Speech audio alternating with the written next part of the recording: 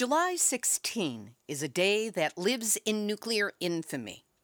Yes, it is the 74th anniversary of the Trinity test of a nuclear weapon near Alamogordo, New Mexico, the official start of the nuclear weapons age. But did you also know that it's the 40th anniversary of the Church Rock, New Mexico uranium tailings pond rupture and release of 94 million gallons of radioactive mining wastewater into the Puerco River on Navajo Nation land? U.S. government so-called experts have tried to claim that there's been no real effect on life or health because of this accident. But then you hear someone who has been on the ground researching the Church Rock consequences for more than 30 years, and he tells you, when we took samples of urine from newborn babies, essentially their first time that they peed after they were born, we were seeing low but present concentrations of uranium in their urine. Heretofore, that was thought not to be possible because the placenta is an important barrier to the transport of contaminants from mother to baby. So now we know that that's not always true.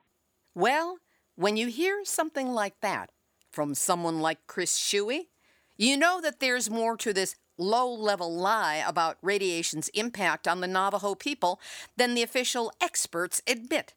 And this is just one more confirmation that there is that one seat that we all share.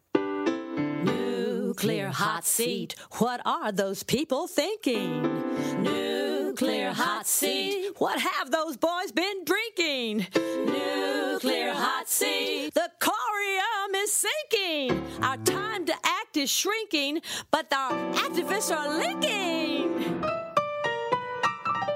Nuclear hot seat, it's the bomb. Welcome to Nuclear Hot Seat, the weekly international news magazine keeping you up to date on all things nuclear from a different perspective. My name is Libby Halevi. I'm the producer and host, as well as a survivor of the nuclear accident at 3 Mile Island from just 1 mile away. So I know what can happen when those nuclear so-called experts get it wrong. This week, a special encore presentation from Nuclear Hot Seat number 421 of July 16, 2019. It's focused on the Church Rock uranium mine tailings pond spill of 1979. This spill happened only 3 months after the 3 Mile Island nuclear disaster, but has been ignored by the world, until recently unknown even to many anti-nuclear activists. In this extended interview, we gain insight from the institutional memory of Chris Shuey of Southwest Research and Information Center. Chris takes us through what happened back in 1979, the health impact of the tailings pond spill, the legacy of uranium mining on Navajo lands and to its people, the cultural views of the traditional Navajo people that makes them unwilling to leave even when the land they live on is proven to be contaminated, and much more. We will also have nuclear news from around the world and more honest nuclear information than came out of the White House this week. All of it coming up in just a few moments. Today is Tuesday, November 24, 2020, and here is this week's nuclear news from a different perspective. This story just breaking. A new investigative report has documented fires and violations at a company treating the Hanford radioactive nuclear wastes in southeast Washington state. In May of 2019, workers at the Perma-Fix Northwest plant pulled a hunk of radioactive waste from a powerful kiln heated to 2,100 degrees Fahrenheit, hot enough to ensconce the material in glass for eventual burial. The workers let it cool, but not long enough before setting it on a pallet. The residual heat caused the wood to burn. A crew from the plant sprayed chemicals on the fire before Richland firefighters arrived to finish that job. A Washington Department of Ecology inspector in a report noted that a fire alarm system was not operating that month and that the incident could have been catastrophic. This was one of 2 fires at Perma-Fix in 2019 that were not publicly disclosed by the company or state regulators.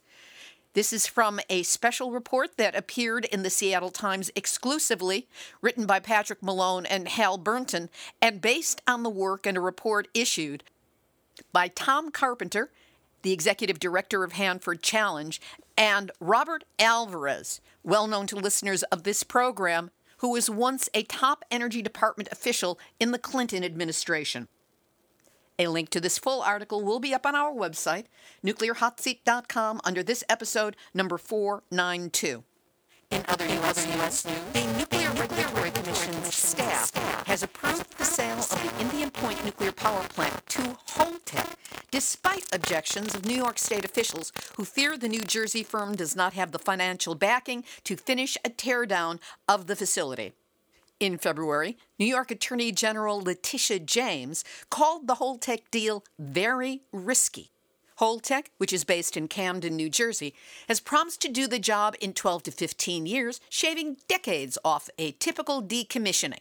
It has estimated the cost at $2.3 billion, which in such a stroke of coincidence just happens to be roughly the amount in the trust funds available for decommissioning.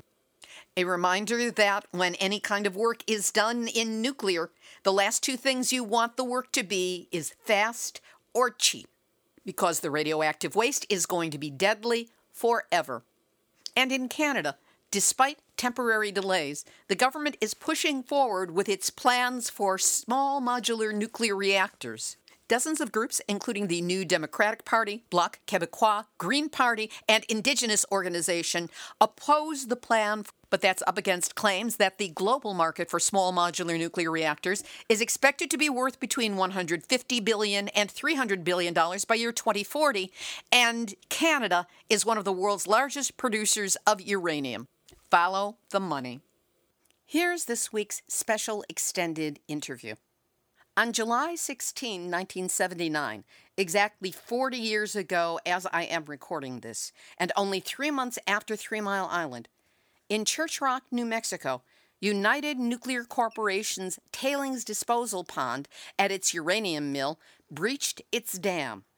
The accident released more radioactivity than the 3 Mile Island accident, 1,100 tons of solid radioactive mill waste, and 94 million U.S. gallons of acidic radioactive tailings solution, with the same pH level as battery acid. The water ran into the Perco River and flowed more than 50 miles downstream to Sanders, Arizona, and beyond. It remains the largest release of radioactive material in U.S. history. Why have we not heard about it? Perhaps because it occurred on Navajo Nation land. And today's interviewee explains possible reasons for that, and so much more. Chris Shuey is director of the Uranium Impact Assessment Program for Southwest Research and Information Service. He works with Navajo communities on uranium mining issues and holds the institutional memory of what has happened over the past 30-plus years to Navajo Nation's people, the land, and water because of uranium mining. When he gets asked a question, fasten your seatbelts, because his response, marked by clarity and passion, will have you learning more about native uranium mining issues than you ever knew existed. I spoke with Chris Shuey on Tuesday, July 9, 2019. Let's start out with a bit about you first. What is your background and what brought you to these issues? I'm an environmental health scientist at Southwest Research and Information Center, a nonprofit organization that's been around for almost 50 years now in Albuquerque, and I've been here for 38 years. I started out actually as a journalist in the 1970s, and that's how I got started covering and looking into the impacts of uranium mining on the Navajo people in particular in the Four Corners area of the United States, American Southwest, and have had numerous occasions over the last parts of 4 decades to work with many of the communities that had uranium mining and processing when it was going on into the mid-'80s. And then since then has really been dealing with what they call the legacy, what's left over from the mining and milling processes, the waste piles, 523 abandoned uranium mines on Navajo alone, part of more than 10,000 abandoned uranium mines in the western United States, and just, again, a fraction of the total number of hard rock mines. There's more than 160,000 hard rock mines in the western United States, and a substantial portion of those are on native lands or affecting native communities. So there's a disproportionate disparity of impacts of mining operations, including uranium, on Native American lands. And this is something that we've all been working on now for quite some time in collaboration with many of the affected communities, both in terms of the environmental impacts, contamination of air, water, land, and health studies to try to figure out how this has affected the people's health, both individually and collectively. One of the things that I've heard repeatedly as I've spoken with people in Navajo Nation is reference to the Navajo Birth Cohort study. What is that study? Who implemented it? And what did it take to get it started?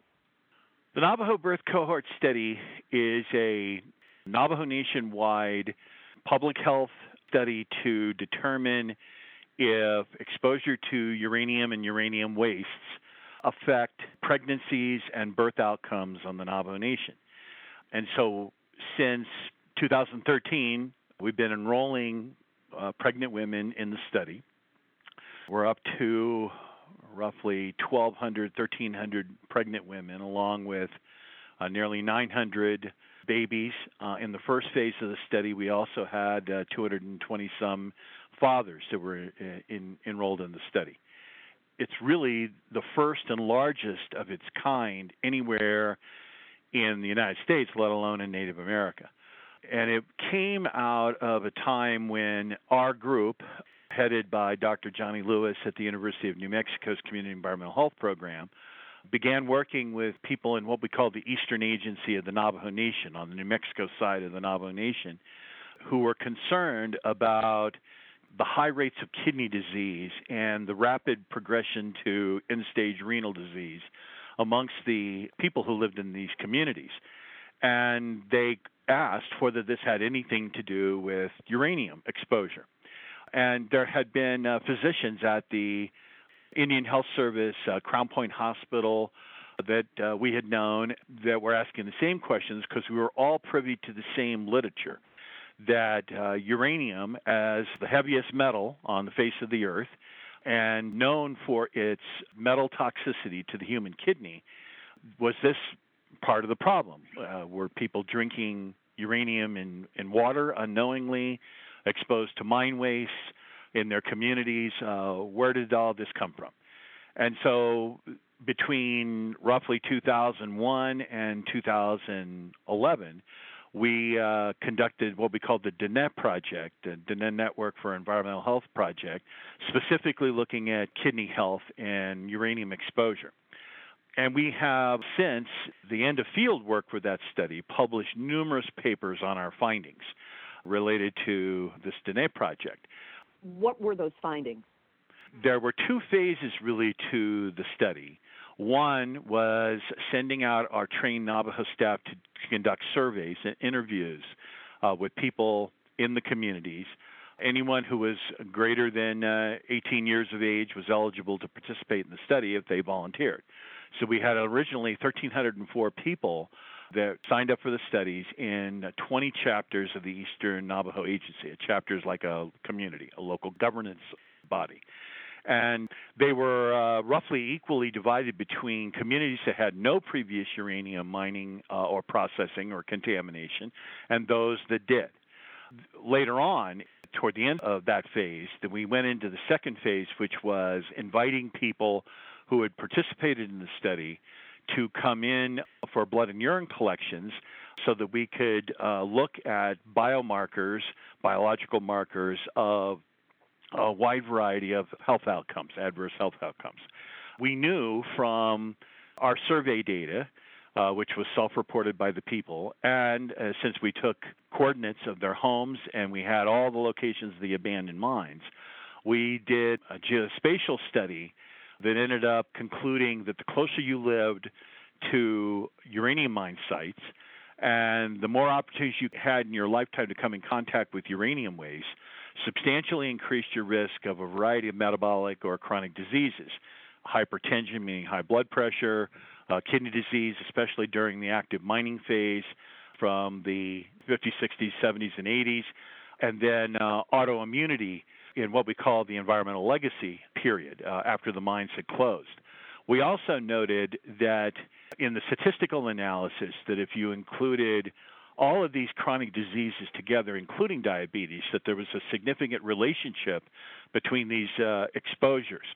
We didn't quite, though, know what the mechanisms were. In other words, we could see an effect on people at the broad population level. These are population studies. But we couldn't really figure out, well, was it drinking water? Was it contamination in the soils? Was it airborne? A combination of all those pathways. So that's why we entered into this blood and urine collection phase, which we had 267 people participate in and volunteer to provide biological samples.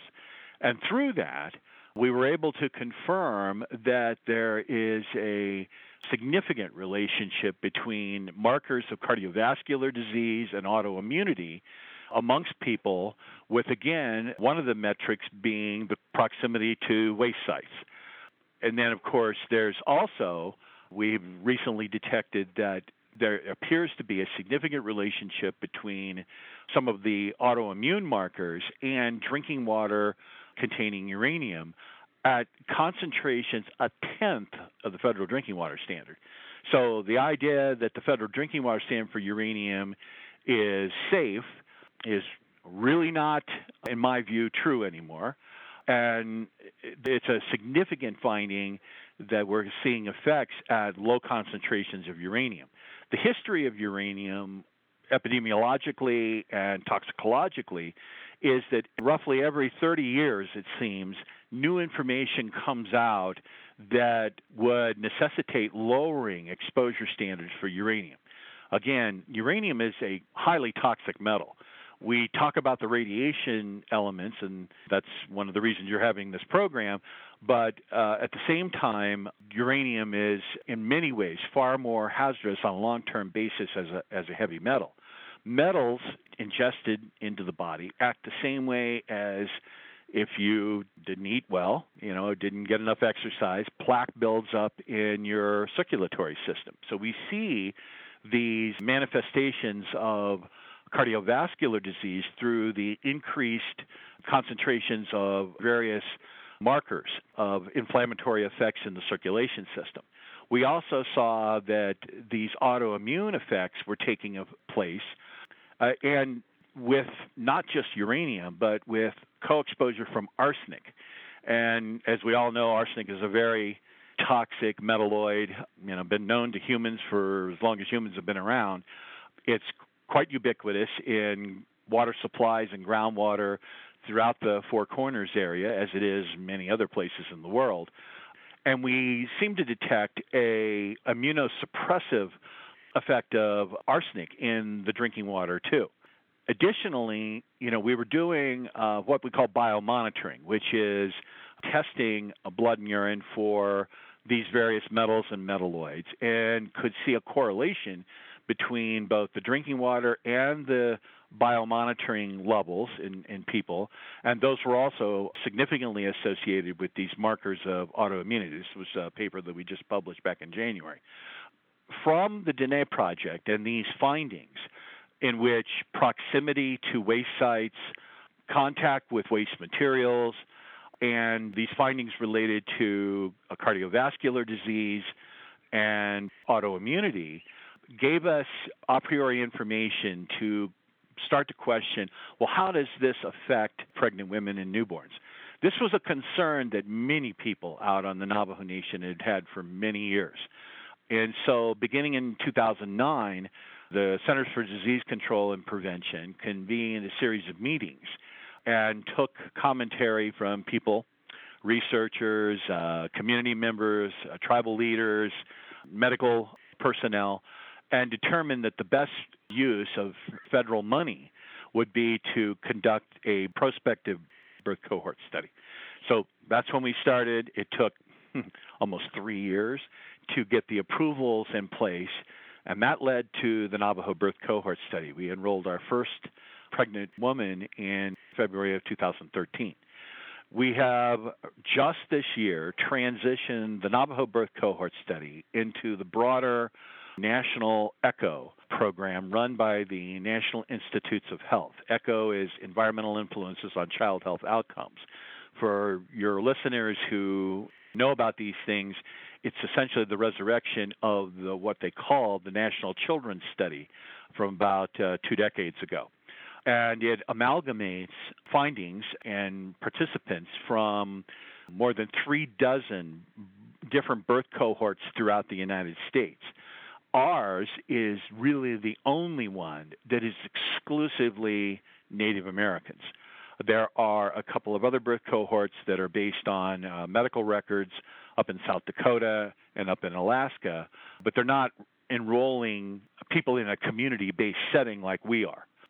Interestingly enough, as we've moved through the birth cohort study, now we're into this phase of birth cohort study and through ECHO, we are getting more and more into understanding or investigating, really, and then understanding the role of exposure on child development, especially cognitive development. There's a whole battery of tests that are being done with children that have been moving through the system. In the original birth cohort study, we could only follow, because of funding limitations, we could only follow babies through their first year. With the expansion to the ECHO program, we are now following them at least through year 5, if not into their 8th year. So we'll have a much longer follow-up period to detect any kind of ongoing developmental delays or developmental issues related to exposure. Amongst the salient findings so far has been that we were really kind of shocked to see that when we took samples of urine from newborn babies, essentially their first time that they peed after they were born, we were seeing low but present concentrations of uranium in their urine. Heretofore, that was thought not to be possible because the placenta is a important barrier to the transport of contaminants from mother to baby. So now we know that that's not always true. Also, during that first year, we were seeing increasing concentrations of uranium in the urine of newborns. We still don't know where it's coming from. Only about 14% of our participants in the study so far live within 5 kilometers of an abandoned uranium mine. Uranium is a ubiquitous element on the face of the earth. It's more plentiful than gold. And so there is a baseline of uranium that's in the crust of the earth and therefore on the surface of the earth. When we did home environmental assessments for the women that were enrolled in the study, we found that about 86% of the homes we tested had detectable levels of uranium in dust in the home. Now, somebody may say, what does that compare to? We're not quite sure yet. It seems to be a large percentage because the study is a cross-sectional approach, meaning anybody anywhere in the Navajo Nation who wants to enroll can enroll. The only criteria is you meet certain age requirements, you have a confirmed pregnancy, you lived on the Navajo Nation for at least 5 years of your life, and you're eligible for Indian Health Service services. So we don't discriminate, or we just don't go out into uranium mining impacted communities and try to enroll in those places, right? So we're getting this cross-section of information from pregnant women on the Navajo Nation. As a side result, we've also found through the blood and urine testing that we do for the pregnant women that there's a really widespread deficiencies in key nutrients such as zinc, iodine, in particular. Zinc is really important at the correct levels because it helps to maintain the cellular DNA repair functions if something were to go wrong. Uranium and arsenic in particular, are known to disrupt those repair mechanisms with certain proteins that are in cells and in the DNA of the cells. By supplementing people's diet with zinc, we think that we can reverse and restore those protective measures that the body already has. And so that gave way as a result of doing all that through the birth cohort, now into ECHO, through our University of New Mexico Superfund Research Center that was just approved 2 years ago. We have launched a Thinking Zinc intervention clinical trial in which we're going to test the theory that supplementing people's diet with the recommended daily allowance of zinc will actually lessen metal levels in their urine and blood. We just started that just this year, and that'll take another 2 years to do that. Again, we published a number of papers all documenting these things that I'm saying, one of which Dr. Lewis and others, including myself, we worked on a paper that broadly examined our concerns about metals exposure and child development. There are notorious cases of ill health amongst Diné Navajo children born to women who lived in the uranium-impacted areas, developing a condition colloquially known as Navajo neuropathy. The scientific community is split on whether this effect in the children is a result of environmental exposures or the result of the appearance of essentially recessive genes that combine to form this effect characterized by liver function, degradation, and degradation of the mobility of the extremities, especially the hands.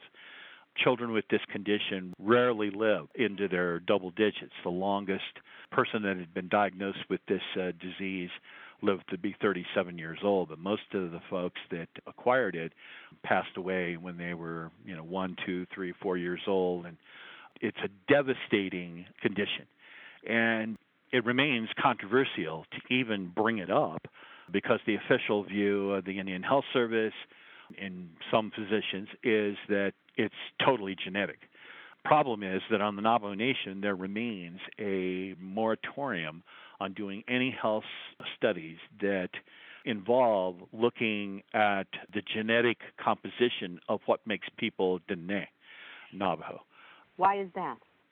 That was a policy decision that the Navajo Nation made through its Human Research Review Board back in 2001 and 2, ratified by the Navajo Nation Council.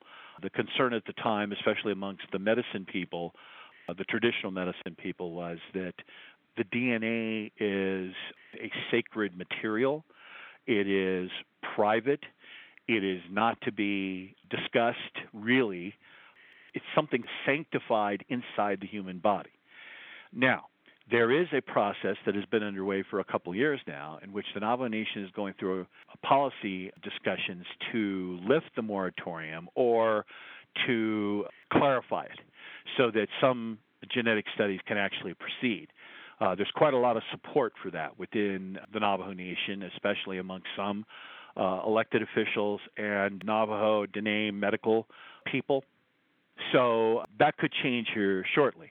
The point is that there's evidence that this condition, along with other developmental issues, may be related to environmental exposures. We get asked a lot, why aren't you looking at cancer? We're like anybody else. We go to the communities, and the first thing you hear is cancer this, cancer that. It's a very pervasive concern. On the other hand, starting with the Diné Project and going through the birth cohort study, now into our Thinking Zinc project, we're really kind of tackling a much broader category of health problems by assessing these chronic diseases and the attributable risk from environmental exposures to chronic disease. That's never been done before. There's no so-called smoking gun. You put all of this information from successive studies together and you look at the evidence in a whole. This is for people who are exposed at the community level, in the population. There is little doubt, given the epidemiology and medical history of the underground uranium workers, especially on the Navajo Nation, that exposure to uranium in mining and processing and ore hauling was a significant risk for development of lung cancer and non-malignant respiratory disease. There's almost 24 different studies over the last 70 years related to that. Plus, of course, the world was privy to the studies done in the 1500s and 1600s on the Czechoslovakian pitchblende miners, and that, that's a form of uranium ore, and they had lung disease during that time. We see lung disease in the standard population, but again, the bigger population also has all these co-exposures, existing health problems, different lifestyle exposures. So we're trying to figure out what is the contribution from just living in an environment in which you may be involuntarily exposed to waste materials that you had no role in approving that they are there in your community. The whole notion behind the Declaration of the Rights of Indigenous People at the level of the United Nations is the concept of free, prior, and informed consent. Believe me, in the uranium mining history, beginning in the 1940s in the United States, there was no such thing. The government sought fissile material for the nuclear weapons program and did everything it could to encourage development of uranium ore. The government was the sole owner of uranium concentrates called source material up through essentially 1970-71. And so to a large extent, the government is responsible for its policies to promote the development of uranium to build weapons of mass destruction makes the government one of the biggest responsible parties for this legacy of health problems within the worker communities and now, more broadly, adverse health outcomes amongst the populations in uranium-impacted communities. Given the government's owning of this material and being responsible for it being dug up and made so generally into the environment, do you think that there was any element in this of institutional racism, to ignore the fact that anything bad was happening or could happen because these are native lands as opposed to a more general population? Well, I think that you just look at the fact pattern. Uranium does occur in the Four Corners area and throughout the West in rocks, right? It's also in rocks in Virginia and places on the East Coast. The history of the development of the United States of America toward its indigenous people has been one of genocide, of assimilation, of domination, conquering, being conquered, and then dependency. My personal view as a white guy from Ohio is that our society has looked at Native people as an expendable population. I'm not sure that anyone back in 1940 thought ahead to say, well, we're going to get the uranium out of the ground here, and that's going to create disproportionate impacts on Navajo people and Native people, and this is institutional racism. They didn't. That wasn't part of their lexicon at that time. It was get the uranium out of the ground because we need to build bombs to, one, fight off either the Germans or the Japanese in World War II, and then the Soviet Union during the Cold War. But it clearly has resulted in these disproportionate impacts. And the fact that we don't pay attention to these impacts, just as we haven't paid attention to the degradation of the native land base in North America, the United States, Canada, it's all a pattern of institutional racism toward Native people. I hear to this day people make comments like, oh, well, the Indians, we conquered them and they ought to be like us now. Well, that's just ignorant.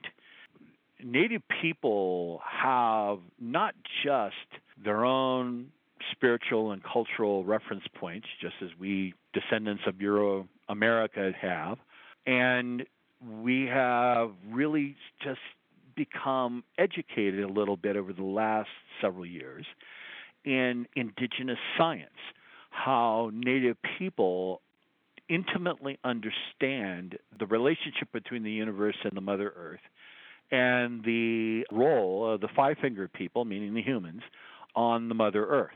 And it's hard for a non-native to describe this without sounding all romanticized, right? It's very real. It's a very important and valid scientific approach the Native people have had to their surroundings. And we, hear all this about, they're all connected to the land and all this, but that's just superficial. There's a deep understanding that is incorporated into the lives of Native people. For instance, when you get a situation like out at Church Rock, where you're going this weekend for the 40th anniversary of the 1979 uranium tailings dam break and spill, and you see the community, the Redwater Pond Road community, where people still live between two of the biggest abandoned uranium mines on the Navajo Nation.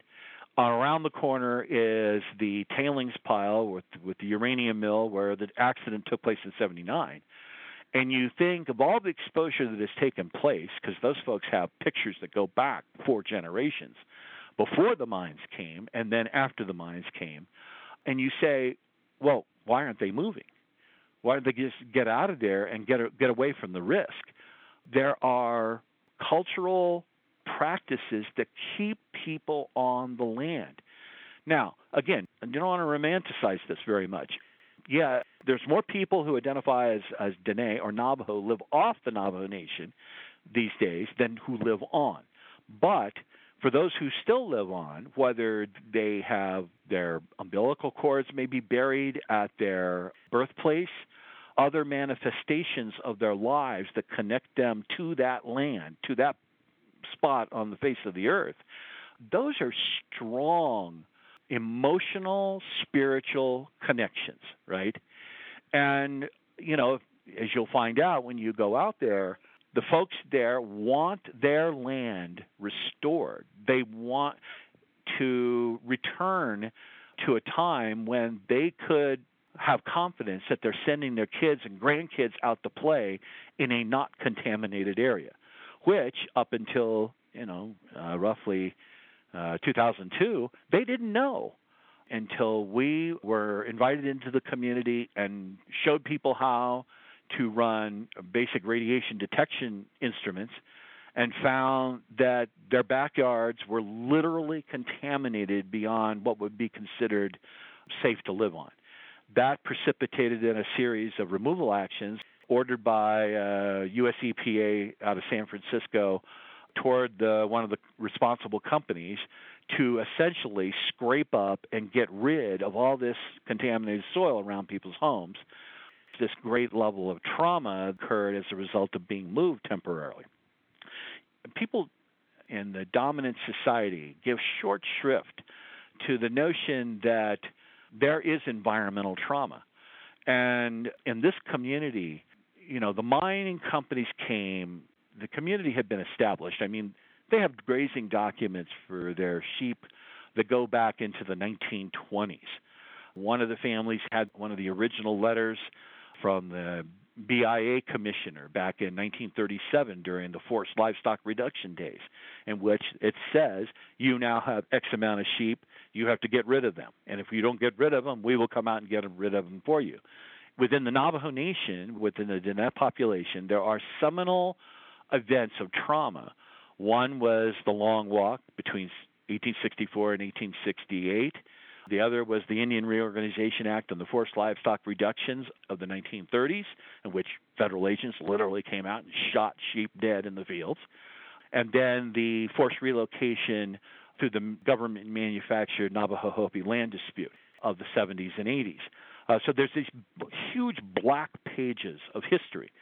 In this particular community, there's not only the uranium mines that came beginning in the mid-'60s into the late '60s, but about that time, the young men of the community were going off to Vietnam, and many didn't come back. Those who did came back scarred emotionally and physically. The only job to have was in the underground uranium mines. In the 70s, the mining industry kind of liberalized, to, use a really not a very good word for it, but that was when they started hiring women. And these were young women out of high school who worked underground, highly exposed in jobs in the underground mining environment, and suffered health effects as a result of that. Then years later, long after the mines had closed, jobs had gone away, the waste dumps were still around, the companies just left them, did very little to control releases. We'd been around for a long time. We know the methods of environmental assessment, and we can teach those to people, which we did. So, then you jump forward into the early 2000s, and now folks in that community are learning that all these years they've been living with all this contamination.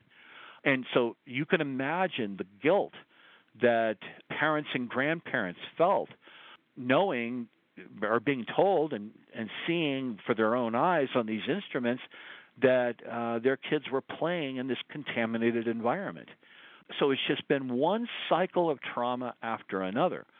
I don't know how to explain this to the dominant society, people who just have no idea about native populations and people other than these superficial, racist images. I can't watch an Atlanta Braves game because of the stupid tomahawk chop. It's so offensive. Using words like Redskins to name a football team is offensive. And it is for the vast majority of Native people that I know. And, of course, you're always going to be able to trot somebody out, a Native American person wearing, the logo of the Washington NFL team. I call them the pejoratives. But those are few and far between. The vast majority of Native people object to those images. And because of all of this horrific history. So beyond these studies that we've done, beyond the findings of health impacts from exposures, there's also, I think, a strong view on many people's parts that there's a protective factor of resiliency that many Native people have unconsciously adopted in order to survive. So the Diné people have preserved their language. Being able to learn and speak Navajo was one of the tasks that I took on, not very well, but tried. And you have so much more insight into the culture when you know where the language comes from and what it means. And reteaching that language so that little kids now growing up are starting to speak Navajo again at a very early age. There was a period of time for a couple of generations where that just wasn't done. It was discouraged. But it's coming back. And there's a lot of really important and positive things that are moving the people ahead, I think. And speaking from the position of an outsider looking in and having the privilege and honor to be invited in, I think it's remarkable that there's something to think positive about as we go forward into the future generations. One of the things that Dr. Lewis and one of our other colleagues at the University of Mexico, Dr. Matt Campen, Melissa Gonzalez, the professors there, that we have done through our Superfund Research Center now with NIH, National Institute of Environmental Health Sciences funding, is to begin the process of developing the next generation of scientists, Western scientists, but of Native people, largely young Native women with PhDs, doing postdoctoral work, master's degrees or getting their master's degrees, going to grad school, and to listen to them talk about the intersection of their traditional cultural teachings and their Western bench science, environmental science, biomedical science, how they relate to plant tissue, animal tissue, human tissue that they deal with is remarkable. Again, it's an exciting thing to see for those of us who have been kind of, again, on the outside looking in but invited in, and you can postulate that the future is very bright when these young scientists become the leaders of tomorrow. They're already leaders today, but they're going to be at the forefront of not only their science, their biomedical science, their environmental science, but they're going to be at the forefront of political movements within Native communities, I think. We'll continue with this week's special extended interview with Chris Shuey of Southwest Research and Information Service on the Church Rock uranium tailings spill disaster and Navajo Nation's ongoing uranium issues in just a moment. But first, as my mother used to say, You can't go out and play with your toys until you've cleaned up the mess in your room. I wish she were here to tell that to the nuclear industry. See, they love playing with their toys. The bombs, the reactors, even dangerously radioactive nuclear waste, because they're all fun moneymakers that the industry's Ponzi scheme has succeeded in foisting upon a well-propagandized government and public. But they never put their focus on cleaning up their room, meaning the planet. Or if they do, it's just a lick and a promise to cover their tracks well enough to be able to get out of Dodge with all their money. The nukesters use well-focused grouped smoke and mirrors talking points to make it seem like they're responsible citizens, and mainstream media falls for it again and again, as do politicians, the general public, even some so-called environmentalists. And it is hard to learn the hard truths about this industry. That's why you need Nuclear Hot Seat. We know where to look for the nuclear story, the questions to ask, and how to report on the ongoing, evolving nuclear truth that the industry would rather we not hear about, let alone understand well enough to be able to explain to others. Now, the show runs solely on donations. You'll notice the absence of ads from our website and social media posts, which means that your support is not only important, it's crucial for Nuclear Hot Seat to be able to continue. So if you've ever thought about supporting the show, how about now? Just go to nuclearhotseat.com, click on the big red donate button, and that's where you can set up a one-time donation of any amount and also a recurring donation of as low as $5 a month. Know that donations were an essential part of my being able to bring you the story of Church Rock and so many other nuclear stories, as many as I can manage every week. So whatever you can do to help, I'm deeply grateful that you're listening and that you care. Now back to this week's extended interview with Chris Shuey of Southwest Research and Information Center on Navajo Nation uranium mining issues.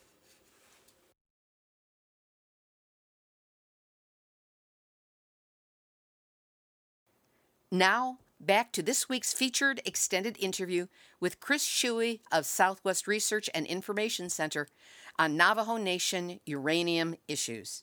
Given that this weekend we're going to be having the commemoration of the 40th anniversary of the uranium tailings dam break and the spill into the Puerco River and the surrounding land, these days, how bad is the exposure level around the Puerco River as a result of that uranium tailings spill? And is it demonstrably worse than other areas in Navajo Nation?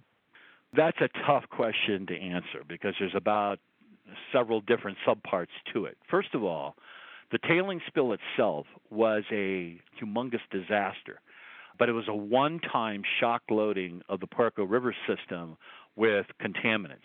1,100 tons of uranium mill tailings were released along with 94 million gallons of wastewater. That wastewater was acidic. It had a pH of 1.5. So people who waded into it unknowingly after the spill, animals that waded into the river were burned on their feet. That's an acute health effect that was apart from any radiation or heavy metal exposure. Today, and going back through the various studies that have been done in that area, we tend to think that the effects of the spill were generally pretty short-lived in a demonstrable way, but it was the roughly, almost 30 years of the dewatering of the underground uranium mines in that area. These are underground mines that are in the neighborhood of 900 to 1,800 feet deep. And the uranium occurs in a sandstone formation that is also a regional aquifer. So the water that accumulates in the mines underground had to be pumped out. You can't have miners running around in scuba gear. And it was pumped out beginning in the 60s and into the 70s.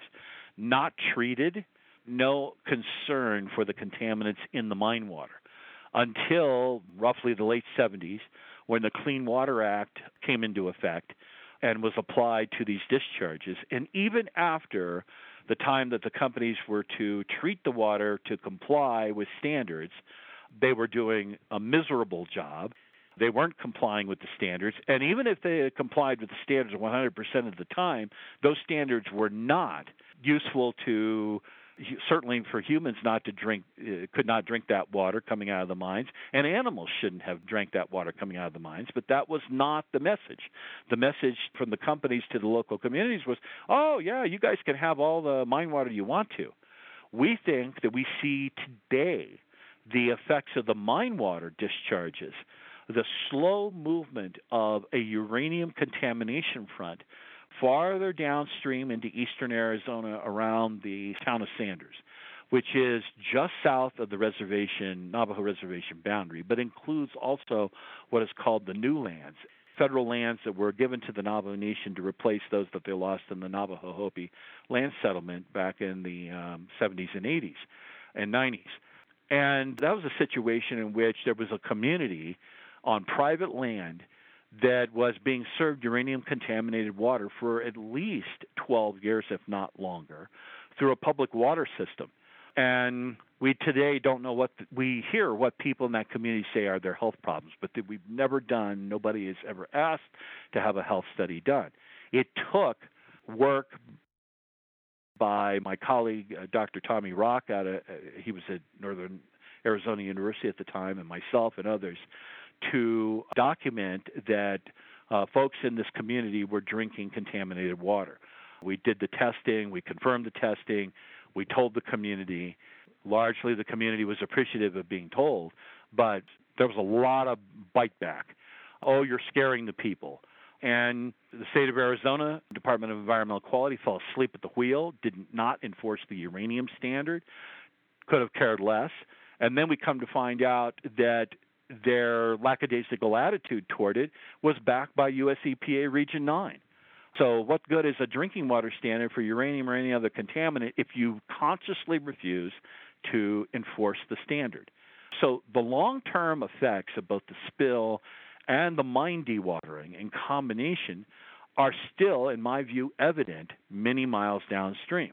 Now, if I take you down to the North Fork of the Puerco this weekend, and we bring out our radiation monitoring devices, you really won't see anything on the bottom of the riverbed that looks like it's, different from background, from normal conditions.